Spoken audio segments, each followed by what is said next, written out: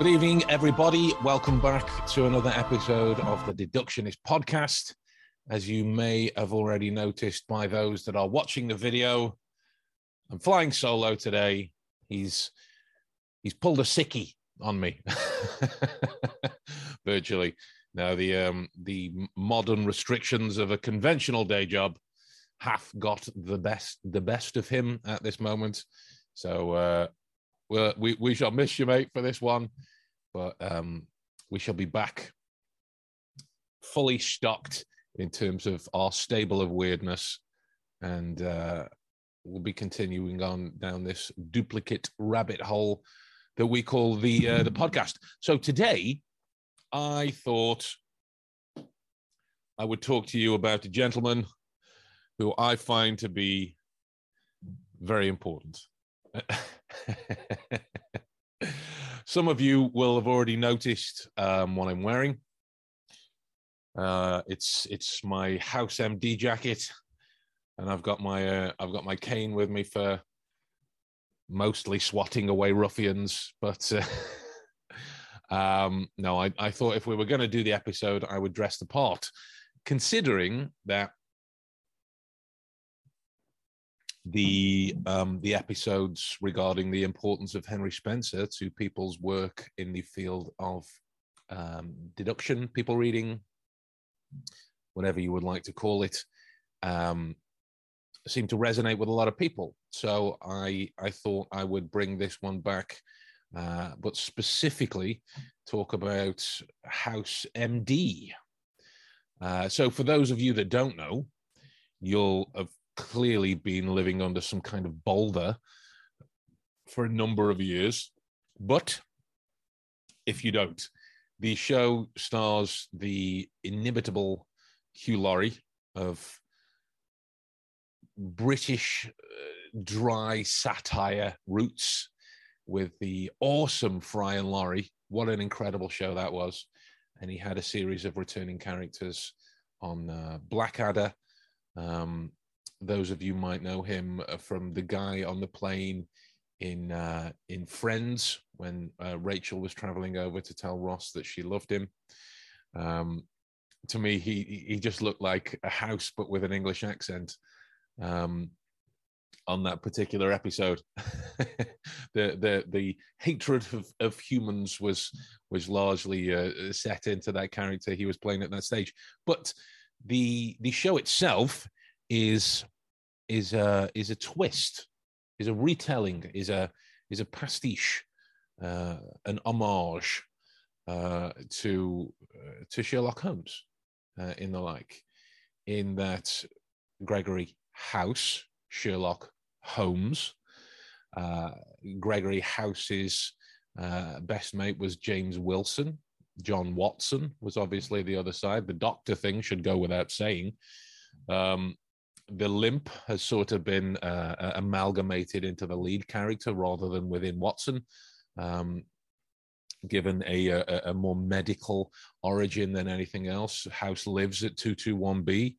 There is a number of quotes and little cutaways peppered throughout the entire series, like shots of books on House's shelf that are the memoirs of Sherlock Holmes. Lots of nods to Dr. Joseph Bell books and the like throughout. Even in one of the episodes, I don't recall whether it was the first season or the second, but it was with the trio of Chase. Oh God, I've Chase, Omar Epps, and Cameron Foreman. Chase, Cameron, and Foreman. There we go. It's been a while since I've done my rewatching of it, so there we go. Where they had their case brought in, and House wrote something down, put it in an envelope, and stuck it to a board. And the main affliction that they were looking at was an itchy foot. So on the envelope was written, "The game is itchy foot."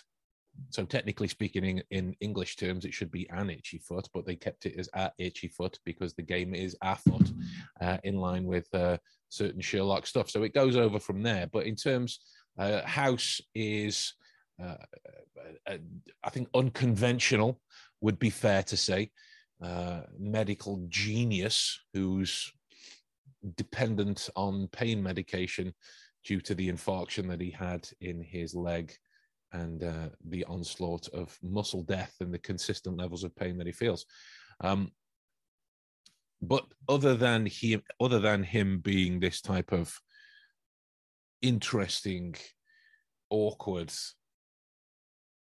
seemingly ferocious level arsehole,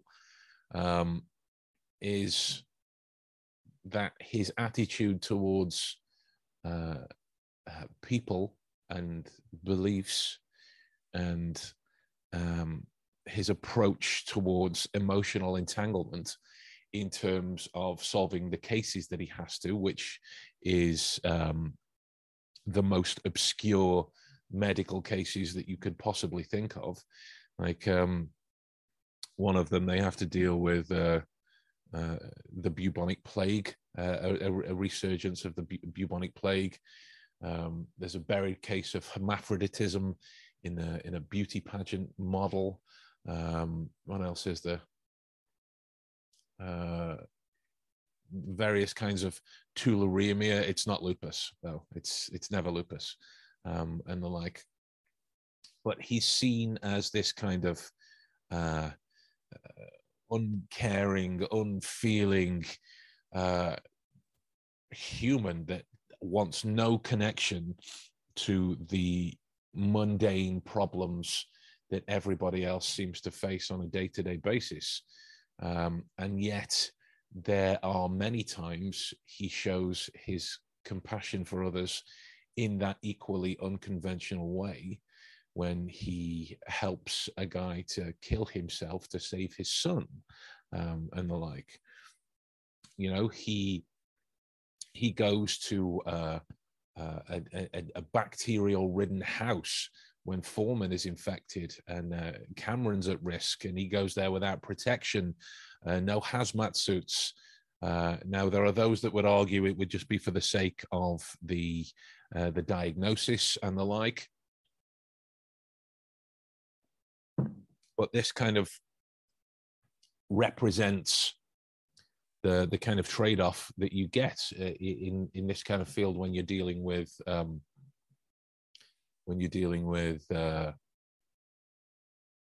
fascinations, things that intrigue you. And I can only speak from personal experience that whenever there is a problem or a puzzle or something along that nature, that it's like somebody, I always reference, it's like somebody flicking inside of my head, and it just doesn't go away until I've figured it out. And that's the kind of trade-off that he has in this kind of scenario. It's obviously seen in the Sherlock Holmes stuff as well, when he takes his 7% solution of cocaine. The escapist nature, I abhor the dull mundanity of existence, Holmes was quoted as saying many times. And now one of the things that that comes out of the show is his way with words, in terms of cutting through the chaff of any given situation, cutting out all of the emotion, all of the intonation, to get completely at the specifics of the details, right? You know, with things like I don't ask why patients lie, I just assume they all do, which is and just to qualify this as well, this is never going to be a remark on his medical practice as well, because after the work experience so far, that shit does not fly. That shit does not fly at all anywhere. But so what we're looking at here is in terms of what he's saying and what he does and the like, in terms of the attitude towards problem solving in relation to people, and how they discuss their attitudes, their feelings, their beliefs, and the like. If you take, for example,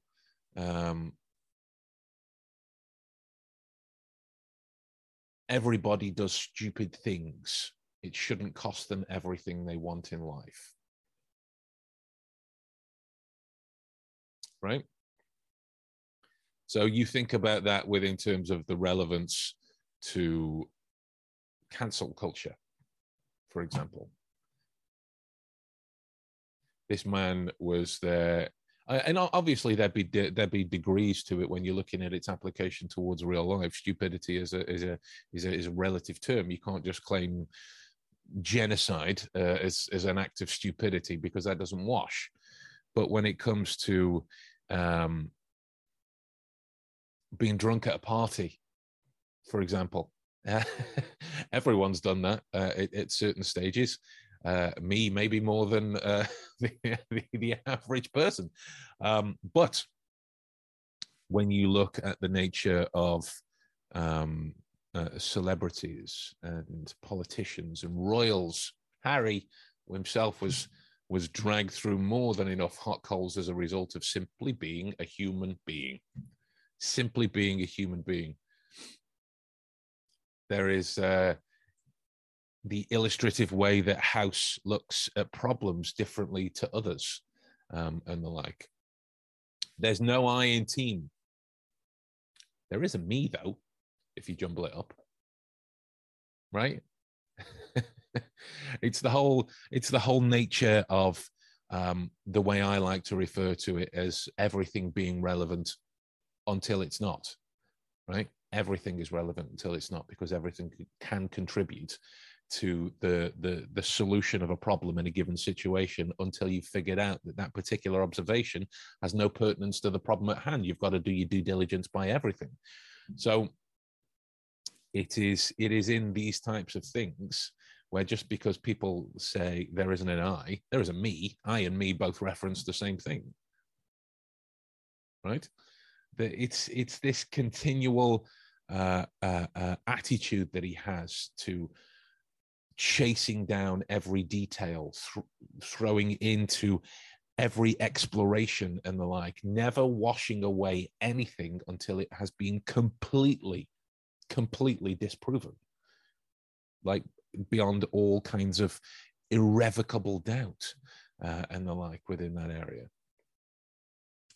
And that is so pertinent to what it is that goes on with people reading and the like, when it comes to your emotional engagement with other people and other things and other aspects that are going on in that particular room or situation or whatever it is, that when you start to engage with it in an emotionally significant way, you lose a little of what the details are actually telling you. Right?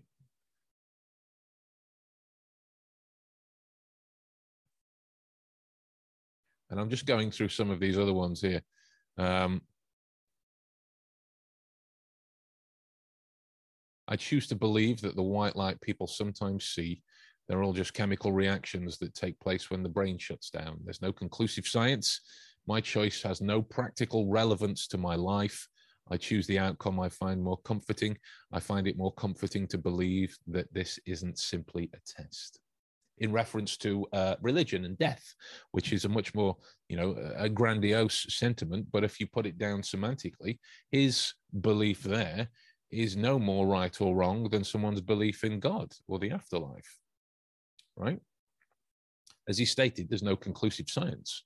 So he's choosing to believe this based on available data, whereas some people choose to believe, in acts of God or I don't know what the words are, but they have faith in this entity that's protecting them and the like, and that's more comforting to them to believe. So because we have this man that's flying in the face of other people's kinds of conventional acceptance, he's seen as quirky and irreverent, when in actual fact he's just saying the things that you're saying, just in a different way, often in a more direct way, and in a less polite way, but no less relevant than everything else that's going on at that particular time. When you're looking at some of his things in the medical field, Occam's razor was the episode. The simplest explanation is always the most relevant, or is usually always correct. So that's the nature of Occam's razor, the philosophy. But House puts this twist on it as the simplest explanation is that somebody always screws up. Always. So when you're dealing with problems in that kind of scenario, particularly within the medical practices, they're only there if someone has screwed up, right? Something as workaday as a broken bone, you're only there because you screwed up, whether that be falling and you breaking it, or you had it broken as a result of somebody else. That's a screw up, right? This is the man should be a philosopher in those particular areas. To simply, if you look at the way that he deals with his cases, and again, that shit would not fly in a hospital. The reality of talking to patients and having a diagnostic team and the like. Granted, the teams do exist within certain areas of medicine, but in that particular one, allowing a doctor to make a diagnosis without interactions, that would not fly. So that's job one to say. But if you look at the reason why he does that, going back to that first initial thing that I mentioned with the where are we? I don't ask why patients lie. I just assume they all do. Right? If you've ever been into a hospital for any kind of embarrassing scenario, like a sexually transmitted disease, or you've drank too much and you need to get your stomach pumped, or you've done drugs and you're freaking out and the like, your compunction to manage the exact details is very high, dependent upon your comfort within that particular area. So for House to just simply have the data brought to him means that he can deal with it in the most direct way possible. And as a result, he gets to solutions that nobody else can. Granted, he's got this genius level background in terms of his knack for reading people and situations, but specifically when it comes to these kinds of problems, he just removes the human element out of it, because the human element brings with it a clouding of reasoning. You can't say this because it'll offend me. You can't do this because it's not nice, and the like. There's been many times that I've had a similar argument with people, and it's been around many different aspects. You take for example a conventional one that I've had with my mum before. She says, "You never wear matching socks." Never. Well, I wear a pair of socks. The nature of matching doesn't matter. Right? What difference does it make? And when I ask these kinds of points, I usually follow it up with, what difference does it make? And you can't say or paraphrase the wording of, because that's what you just do. Provide me a reason. That's a legitimate argument. When you say things like, there's too many to enumerate in this particular kind of scenario. If you've ever worked with a colleague, oh, you can't say that to him. Why? And your answer can't be because you just don't. Give me a reason. That ultimately helps understanding, that helps growth, that helps the chance for the problem never to come back again if it is a problem in that particular scenario, because there is reason behind it rather than just these behavioral farts that go out into the scenario. You can't do that because you just don't. It's not the done thing. What kind of an argument is that against anything in this particular scenario? Like, I've often been accused of dressing quite unconventionally over the years of being alive, and my question has always been, why? I'm wearing trousers, I'm wearing underwear, I'm wearing socks, shoes, a coat, a t-shirt at times. What's unconventional about that? Very oftentimes it's because, like, I've got tracksuit bottoms on and a button-up shirt, or I've got a t-shirt on with some vaguely niche reference to an 80s cartoon or movie and the like. Or there's been a couple of times that I've gone out walking the dogs with this, and I don't limp, I don't have any walking problems.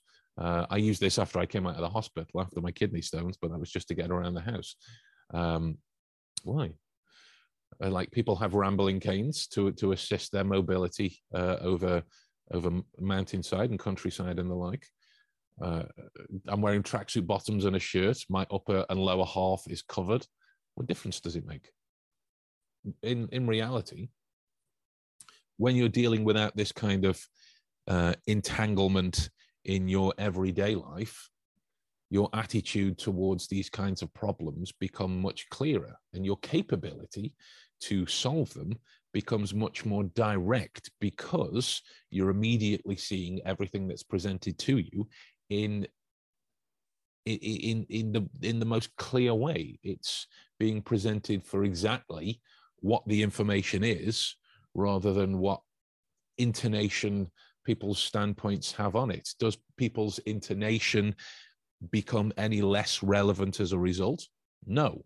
This can still be acknowledged from your position, but it doesn't have to hold court in terms of significance as to how you process this problem moving forwards, right? I shared a video with a number of my students in terms of the attitude towards mindset development and how we maintain accurate, rational thinking. And it was a video of the comedian Trevor Noah and this just awful BBC interviewer. I mean, she was absolutely terrible in terms of the questions she was asking, the way she spoke to him. To have a let me preface this: the nature of the video was a debate around comedians' jokes influencing opinions on race and racism and the like, and apartheid and this kind of things. And if you don't know of Trevor Noah, he comes from South Africa, pretty much where, you know, the atrocities of apartheid was created. And this journalist was asking him about his jokes and the like, and are they considered funny because they might upset this person or enforce this belief and the like. And Trevor, to his credit, very calmly just dismantles every one of her standpoints so that she gets more irate and the like and more emotionally involved. And to watch, you see the way that somebody who exists without the nature of this kind of emotional entanglement within a problem can see the nuts and bolts of a situation, and somebody who can't because they are so charged. But what I was stating after the fact is we can still see some of the non-verbal communication within the particular scenario that allowed him to maintain that kind of clear-cut, rational, accurate thinking and presentation and discussion that he was going through. And one of the people in the group that I posted it towards sent me a message afterwards, curious as to whether or not I have had any kickback over the scenario. And I was like, that didn't even occur to me. Just because I've posted a video from a like a non-verbal communication, reading people tactics area that it was discussing around the nature of the race debate in this area, that there would be the potential for kickback, and to the group's credit, there was none, absolutely none. And yet, when I've seen this similar post do the rounds, it's absolutely incendiary in terms of people on both sides of the debate and the like. And that was a real stand back moment for me to illustrate en masse, when you're dealing with numbers, the people that can see problems, cases, medical diagnoses, cases of crime and the like, as opposed to cases of medicine, for exactly what they are, with the complete understanding of emotional motivation to do certain things, but without becoming too far involved to see it as clearly as you would need to from being on the outskirts. And that's a very kind of overly descript point of how House chooses to deal with this kinds of thing, right? Why would you not? It's often accosted throughout the entire season. There's apologies made for him. I'm sorry, but our doctor doesn't talk to you guys. Can I see my attending physician or the person in charge of my case, or whatever it is, the words that they use? And they're like, no, he doesn't do that. And it's seen as this big weird thing. Whereas if you think about it realistically, if you're in a hospital, would you be more concerned with getting better or more concerned with hand-holding and the like? I realize that's being very semantic and very kind of in a nutshell about the whole experience of what this human connection element can do, but I'm just painting it in terms of black and white for the nature of understanding. I would want, and I can only speak from a subjective opinion, I'd be very curious to hear your guys' opinions on this as well. I would want somebody who's more focused on what's wrong with me and the like. Like when I was having my stent removed, and this might be a bit too much information for some people, but I'm going to tell you all the same to paint the picture. So for those of you that don't know what a stent is, basically it's gone right the way down my urethra, and it's this little tube that sits keeping my pipes open so that everything that's built in as part of my renal system can process all of my juices, and I can pee freely, as kidney stones would normally prevent me from doing. And this stent was in there for around a week or two afterwards, and then it had to be removed. Now, as I found out after the fact from different medical professionals that I met along the way, that this should have been done under some form of pain relief or some kind of additional help. I didn't get any. What I got was some lubricant, and essentially they had to grab my junk and shove this thing down it that is too big to fit down there, first of all. So that's pain principle number one. It was in an awkward position, so they had to then crowbar something else down there in order to pinch this stent out and pull it out in for a procedure that I'm told takes normally around 3-4 minutes. It took closer to 10 or 12 of people jamming around in there. So I was in agony, screaming the place down. And after the fact, I could have been very kind of angry, enraged, thrown all kinds of accusations and the like out. But the salient point was this thing was out of me because it was a foreign body inside it. If it had been left there for too long, it had caused some permanent damage somewhere else. I still have a lot of the scratch marks inside my tubes from where it was pulled out with such force, but I'm okay now. I can pee freely and without the hindrance of stones. That's the kind of point that I'm making. What would my anger have really gotten in that particular scenario? Nothing in the long run. And if you look at the kind of exacerbated nature of what that problem could be, if I'd have sued, for some kind of malpractice and been awarded thousands and thousands of pounds, what do I really get out of that? Other than, I've got a few grand in the bank, but someone's lost their job. Is that really significant from all of the other help that they could have given other people?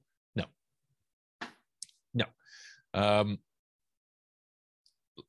This is what I mean in terms of his attitude towards humanity.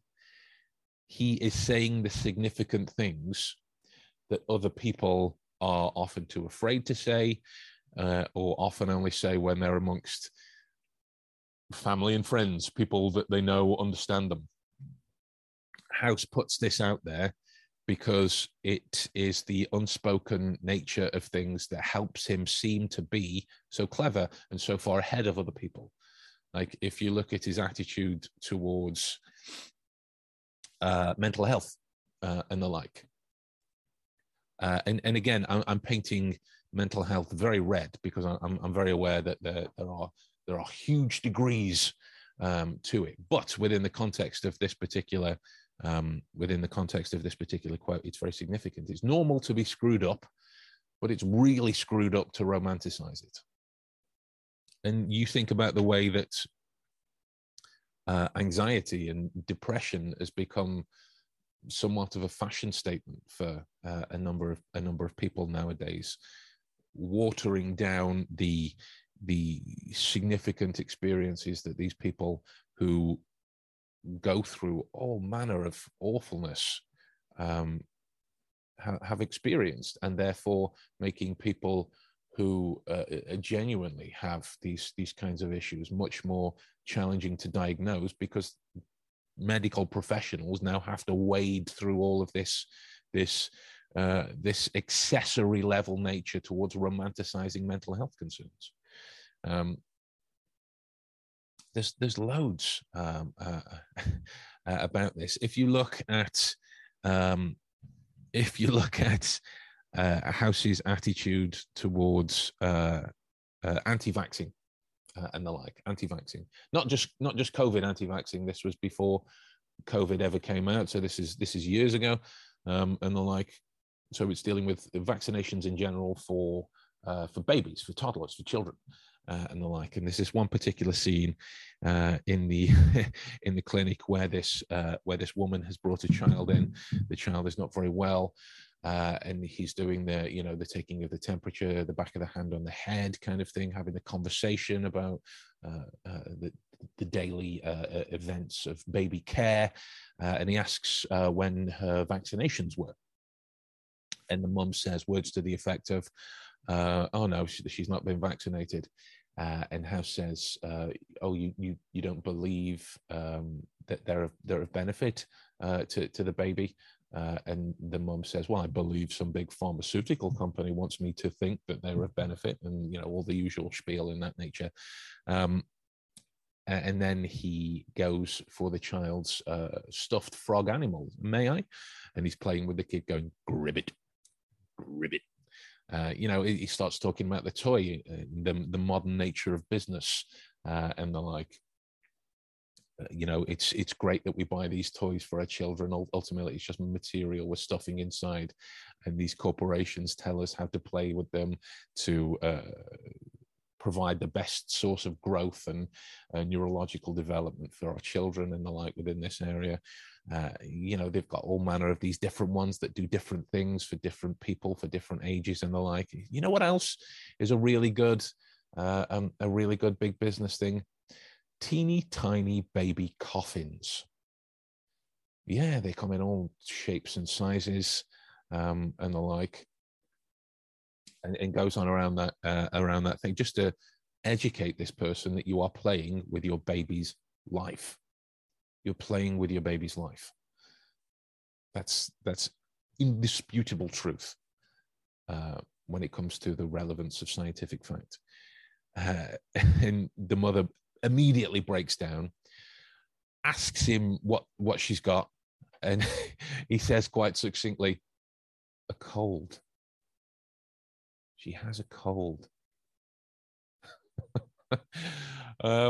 And that's again, looking at that on the surface, there would be a number of people that would say, you can't say that. You can't say that.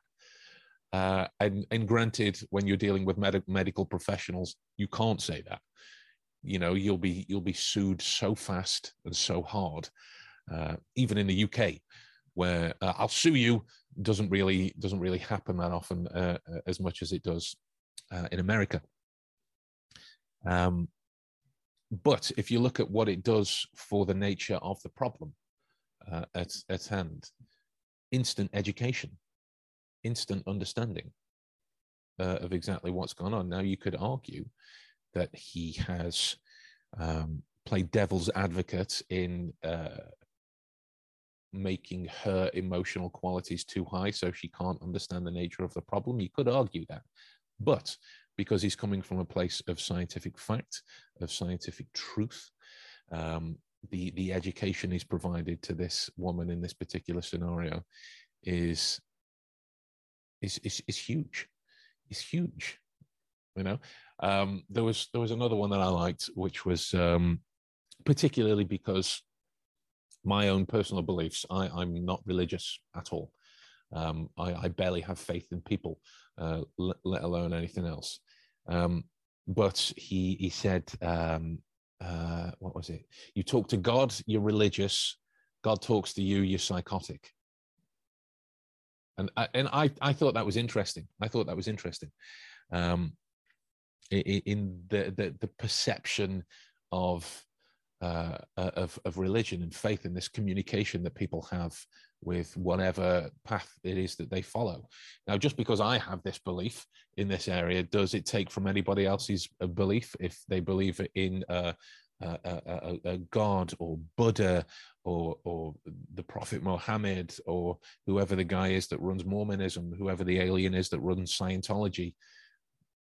No, right? If if you believe in that, more power to you. If that what provides you that level of comfort, happy days, great. But the reference is in terms of the human condition, in that if you talk to God, that's fine. You're airing out your problems, you're getting things off your chest, you're stopping things eating away at you in your head by announcing it up to whatever it is that you choose to believe in. Brilliant. He talks back. Yeah, then you've got kind of a two-way problem thing going on, because that starts to then step into the realms of some kind of episode, some kind of psychosis or schizophrenia when you hear these voices out of your conscious control. Because let's face it, we all hear a voice. It's our own normally, or if you're Norman Bates, it's your mother, but we all hear one. And the difference in communicative channels in terms of the appearance en masse is quite funny, because if you look at what talking to your God could be perceived as you talking to yourself, which, you know, the kind of colloquial term was that it was the first sign of madness that you're talking to yourself. And the like within this particular area. But all you're really doing is you're airing out what's in here, what's eating you up, or giving thanks, you know, or talking about what happened during your day. So it doesn't cause you any kind of bottled up long-term damage in that area, which is like one of the first therapeutic techniques that you learn at school, to help people talk about their problems, to get them off their chest, kind of thing. And there's no real difference in people talking to their God about this kind of thing than there is people actually believing that they have an open telephone line to the man upstairs, whoever it is. The point that I'm making is that when people view these kinds of experiences. You can view it through emotional clouding of, you're talking to something that's not there, you've got faith, there's no proof, blah, blah, blah. But if you look at it for exactly what it is, if you're able to hear some of the content that they're talking about or observe them doing it and look at their non-verbal communication, this is a very silent and private matter, a very silent and private affair. And the details that they're talking about are very personally significant to them. It's not like they've just gone, all right, God, listen, so I had this coffee at Starbucks the other day and they put me sugar in. I didn't ask for sugar. I was dead upset. It's not those kinds of mundanities. It's these things that are starting to eat away at people. That's when they start to communicate with those that they choose to believe in. The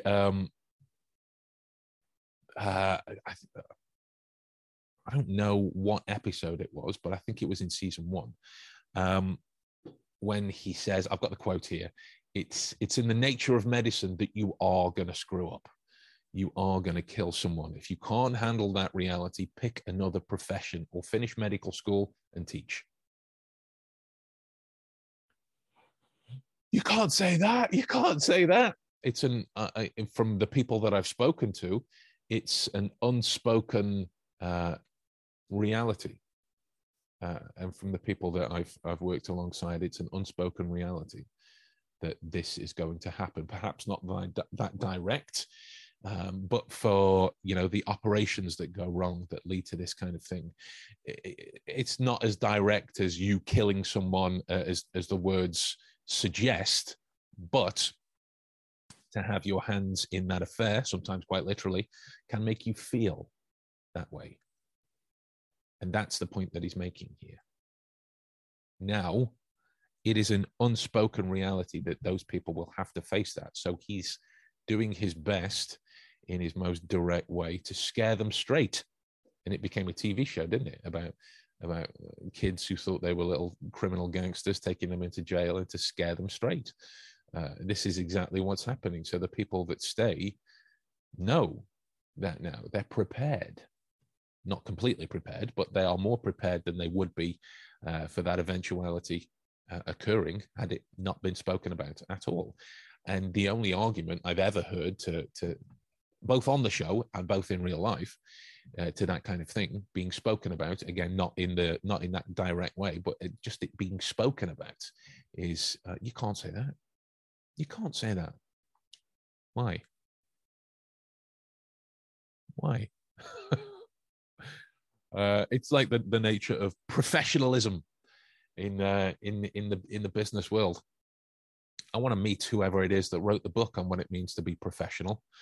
You can't do that in the office. It's not professional. Who decides that? Who decides that? Right? It's happened more often than it has not. And the one time that I had a conventional job years ago, it was in McDonald's of all places before I got the security post. There was a number of times that I used to practice my accents in terms of my understanding of them, so I could hear them in other people. But I practiced them in communicating with others.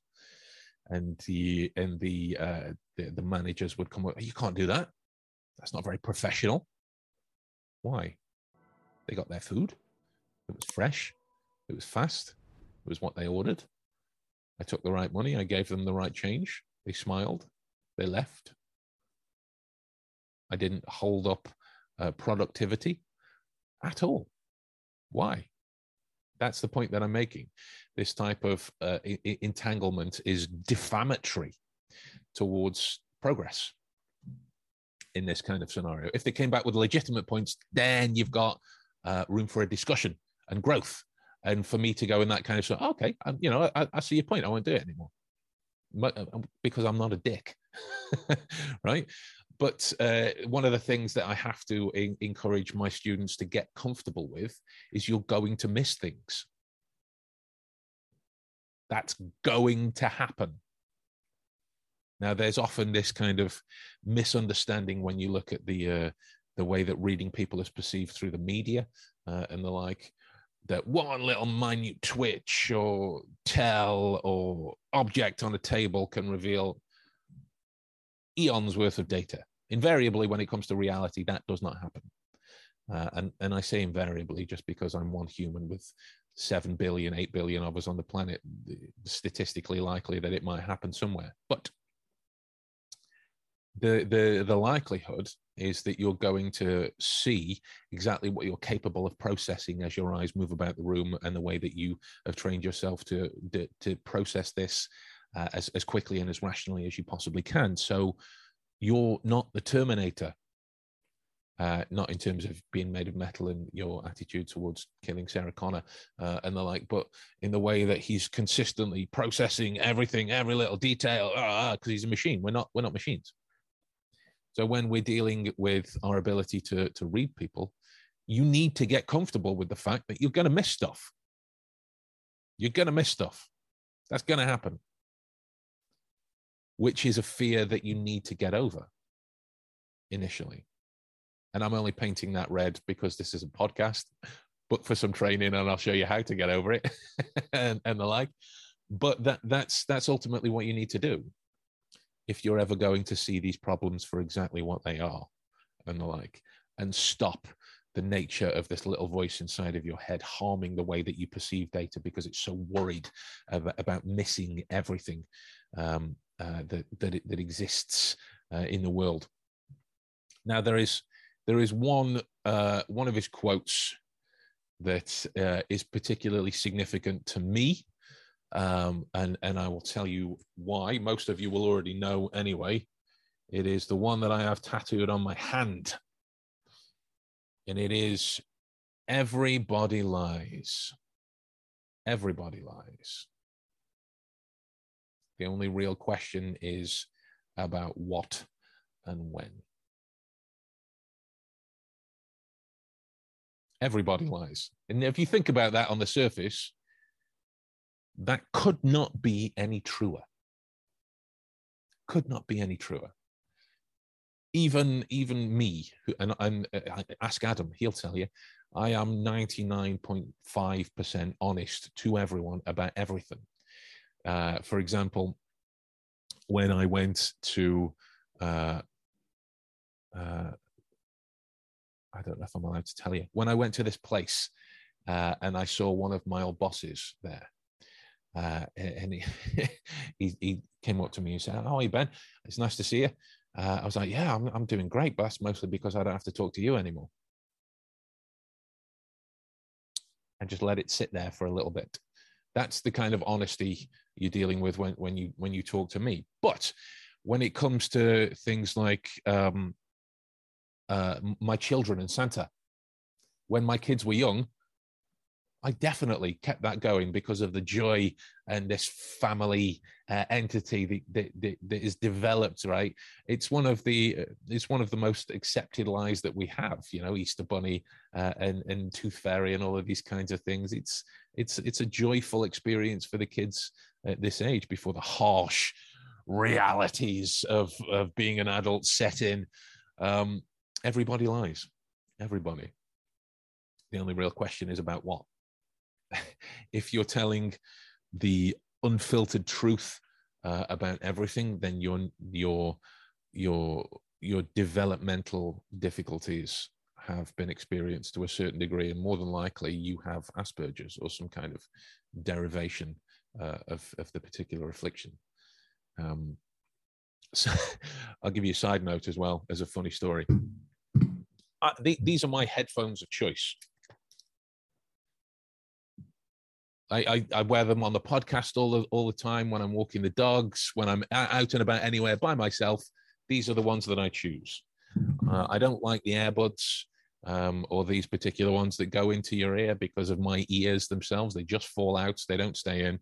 And the ones that kind of go around your ear and hook in, they're never really that comfortable for me. So those are the ones that I choose to wear. And one of my neighbors asked Maddie the other day if I was autistic, and she was, no, why?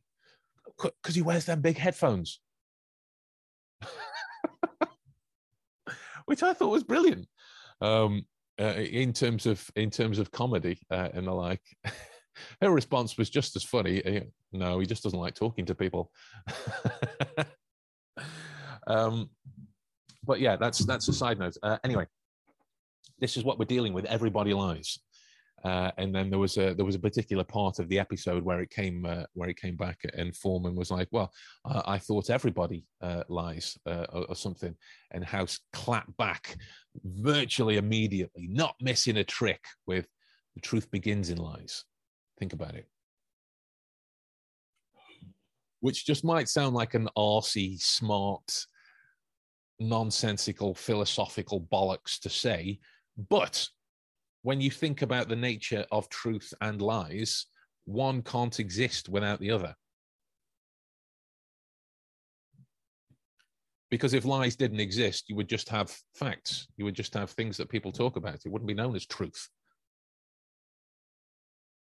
Right? Because they implicitly relate to each other. So if you look at when one person lies out of guilt, for example, one person lies out of guilt, they assign values to the kind of truth that they're hiding. They assign a significance in that area to the kind of truth that they're hiding. The reason that I got it tattooed onto me is because there's been the first initial time of my life. Everyone knows the story. I've told it a million times. When my first love in high school was cheating on me for a while, and I felt ridiculous. Started this whole Sherlock journey. Swore nobody was ever going to lie to me again, and I've only been caught out 3 times since that first one, where it's been really kind of significant and really hurt me as a result. So this was tattooed onto me as a constant reminder of those particular occurrences.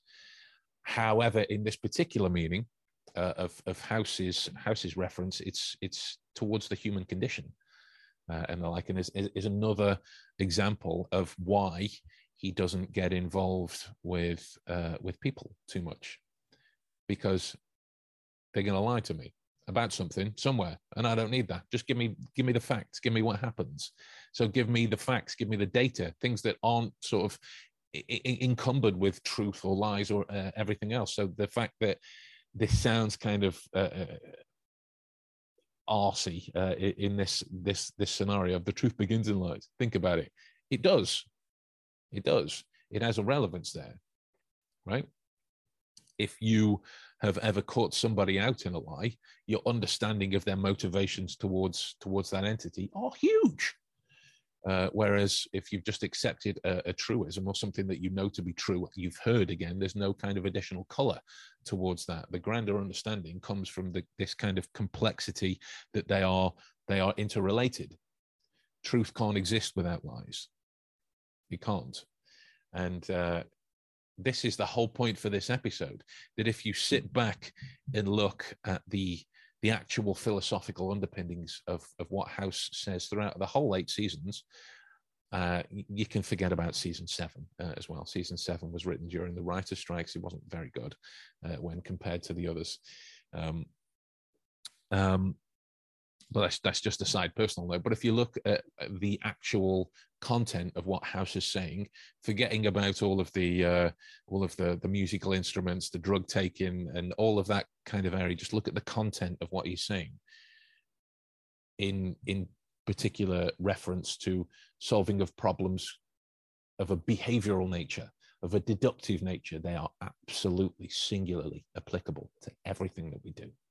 Everything that we do. I don't know if you can hear my stomach rumbling. I'm very hungry now at the minute. But just in terms of the nature of the intertwining of lies and truth, if anybody has ever seen Labyrinth, with the main 3 title characters of David Bowie, Jennifer Connelly, and David Bowie's bulge, because that deserves an acting credit all of itself.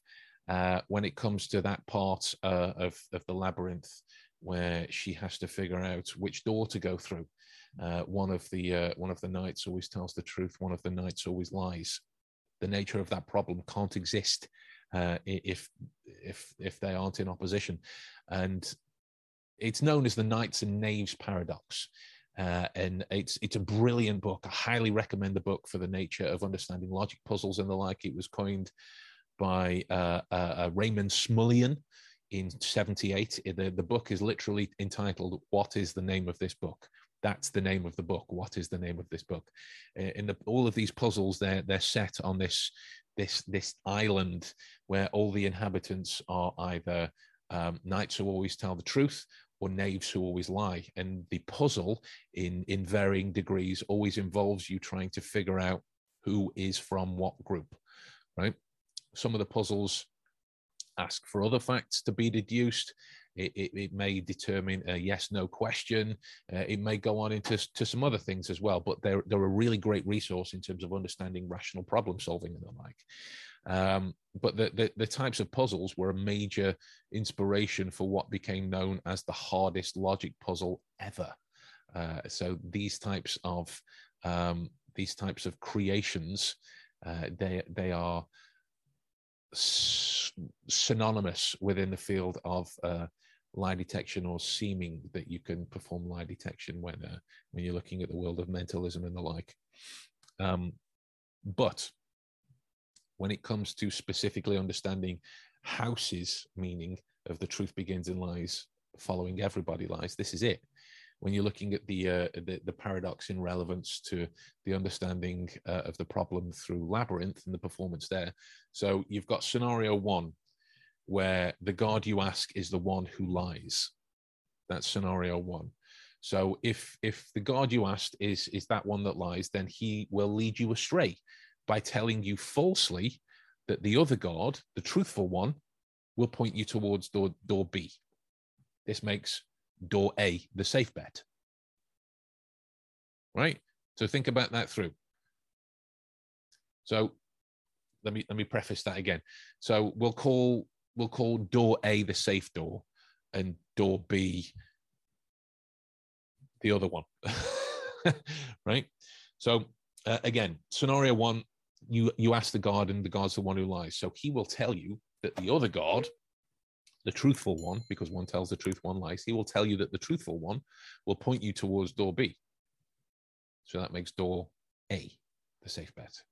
Whereas scenario two is you ask the one that always tells the truth. If the God you ask is honest, in this kind of situation, he will tell you that the lying God will point you towards door B, making door A the safe bet. So you can ask them just the one question and you'll know which door to go through as a result. So in both cases, the outcome is the same. To stay alive, all you got to do is just walk through the opposite door you've been told. Done. And that's the nature of lie detection. All you've got to do to continue in truisms is accept a lie. All you've got to do to stay alive is listen to the opposite. So for particular relevance towards this, I would actively encourage you all, if you haven't already, watch House MD, because not only is it a great retelling of Sherlock Holmes, there is the first character in it played by Robin Tunney. Her surname is Adler.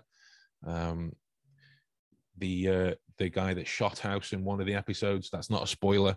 That's the content of the episode itself is the grander reveal. But one of the guys that shoots House, his name is Jack Moriarty. It keeps going. It keeps going. It's a great TV show, and House is fucking amazing in it. Hugh Laurie is amazing in it. After I saw that, before Peter Capaldi was announced as the next Doctor Who, I really wanted Hugh Laurie to be the next Doctor, because I thought he would have brought that kind of dry, sarcastic brilliance that some of the Doctors before have had. But that's it, guys. If you enjoyed this, don't forget to subscribe, and we will drop your comments down below in terms of your favorite house quotes and how you've seen them applied towards real life. As always, we'll see you on Tuesdays and Fridays for more episodes. But after that, have a great day. I hope you're all keeping safe out there and making smart decisions for those around you. And I'll talk to you soon.